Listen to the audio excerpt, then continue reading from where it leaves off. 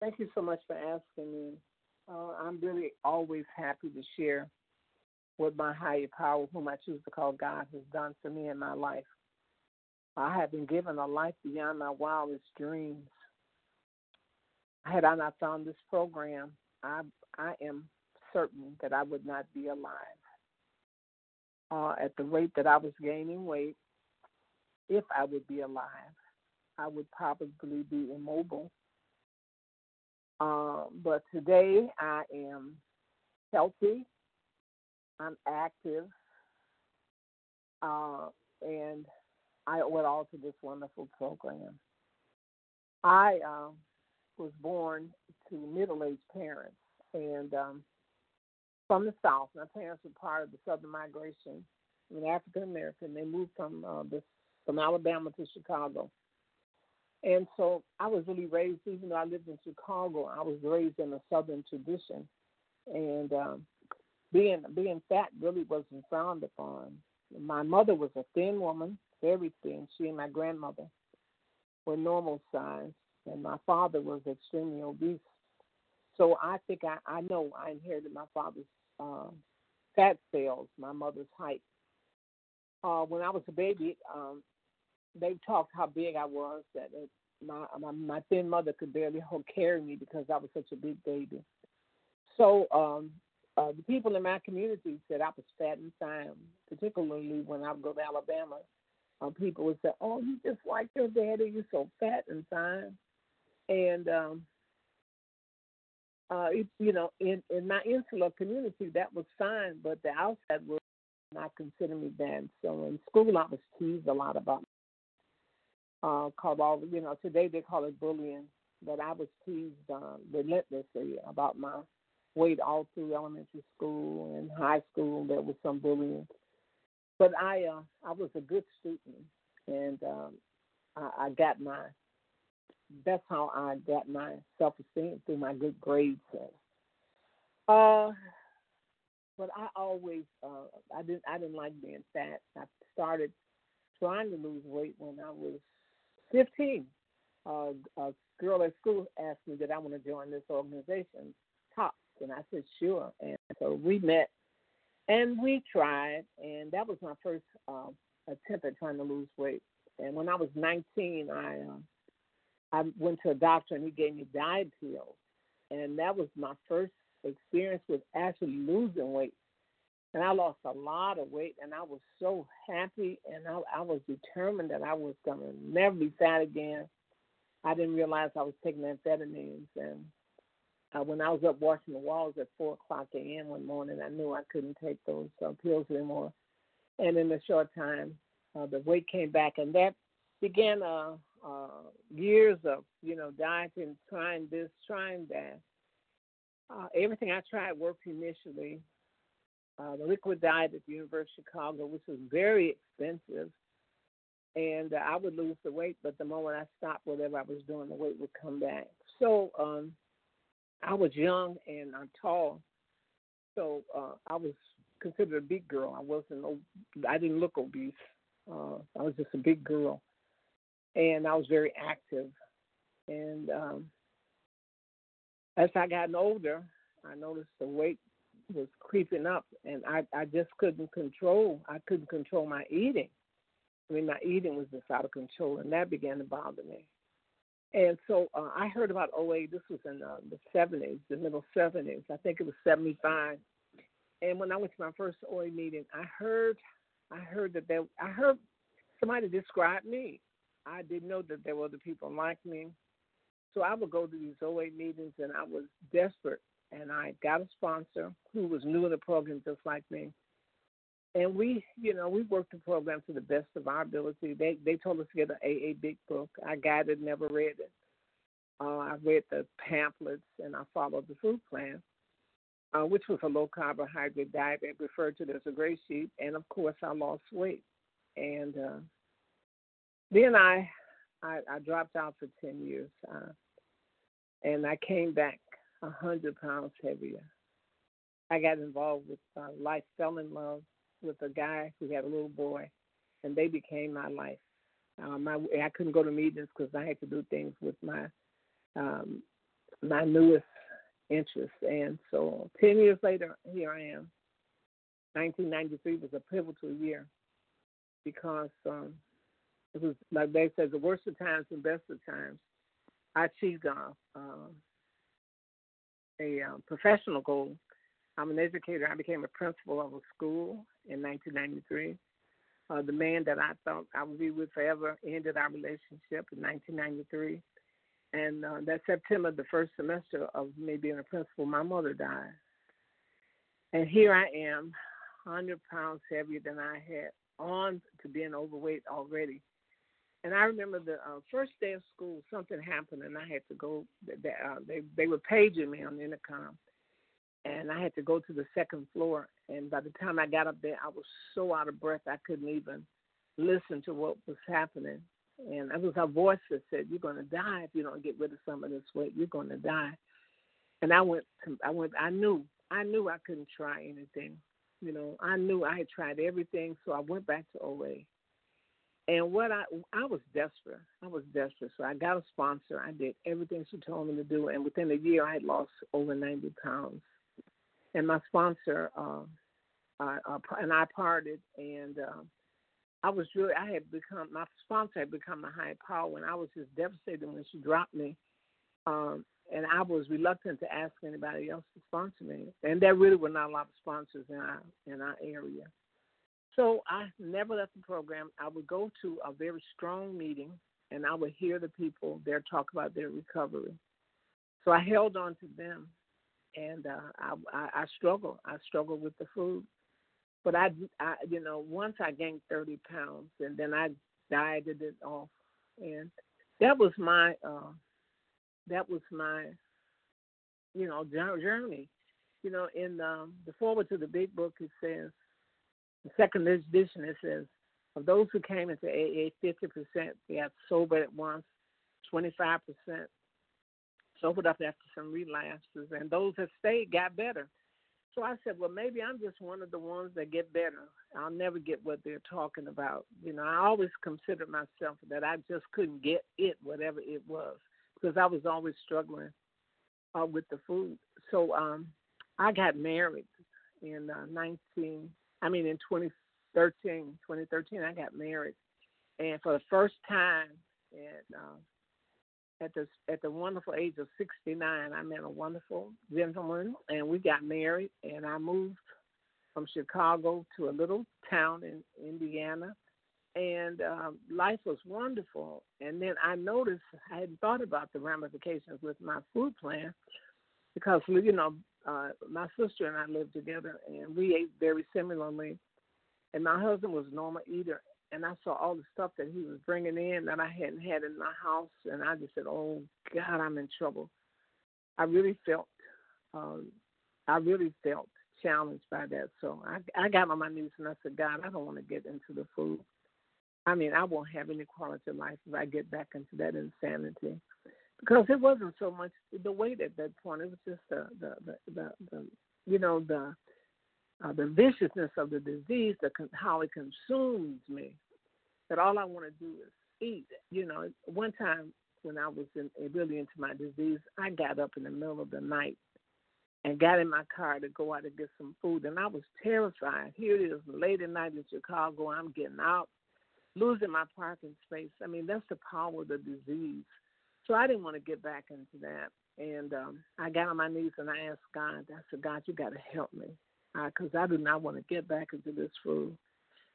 And I was led to a phone meeting, and on that meeting, it comes on in the morning. It's called A Vision for You. It's just an OA meeting, but it's dedicated to a study of the Big Book, and I had never truly studied the Big Book before.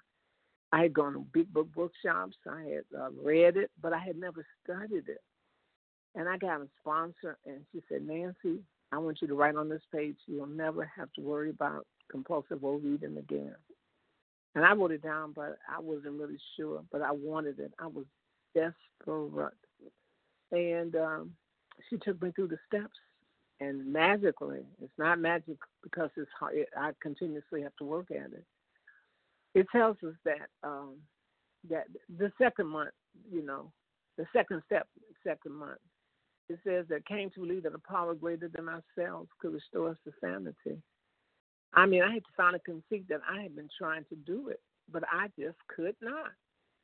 I had gone to a dietitian who gave me a food plan that I follow today, and but even that didn't.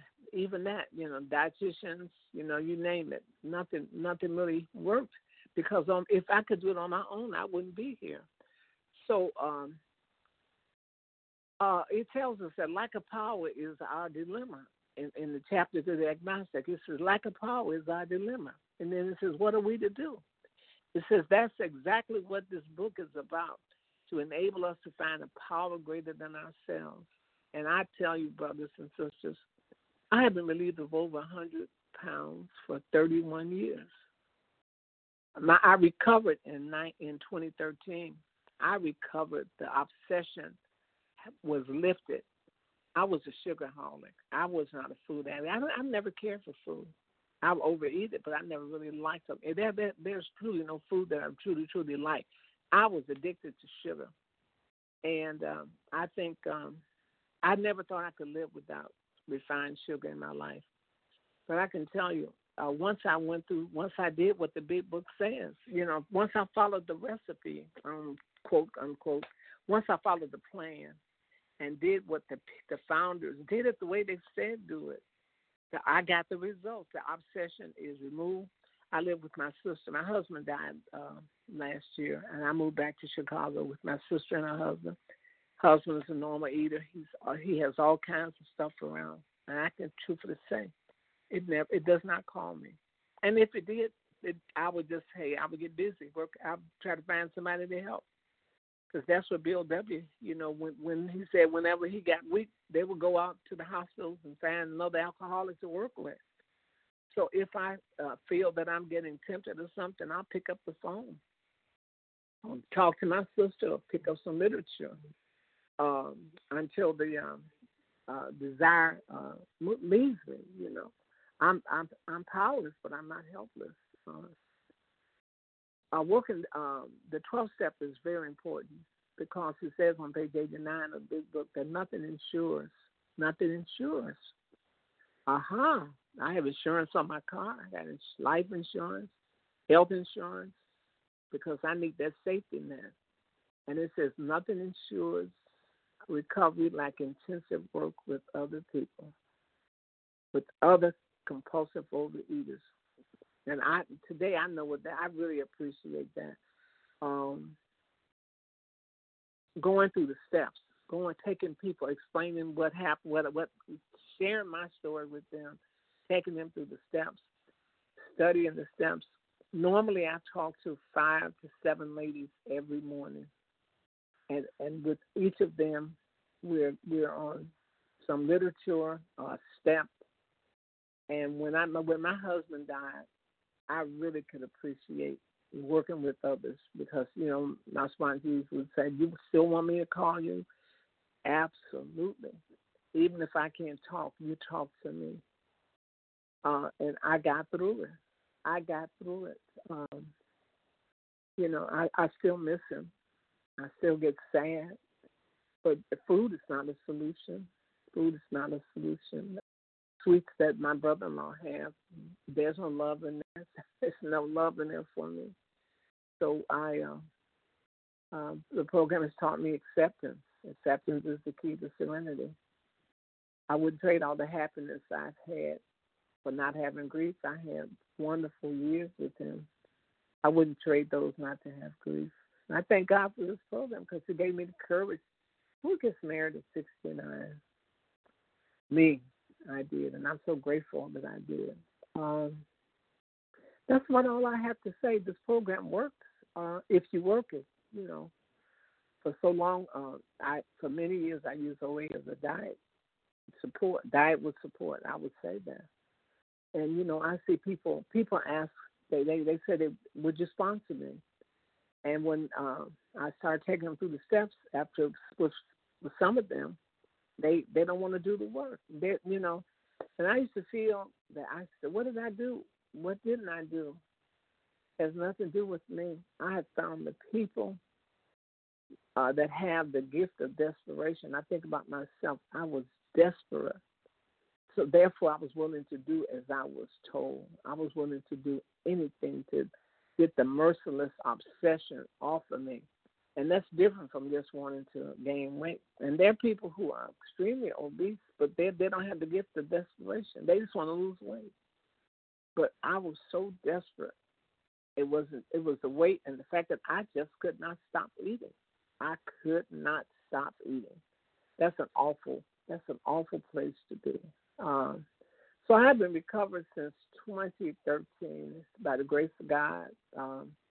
When I moved back to Chicago, I had left a lot of clothes here, and the miracle is there's everything in the closet I could still get in that I had left here 10 years ago. Wow! And I mean, at first I didn't even think about it, and I said, "Wow, this program is amazing."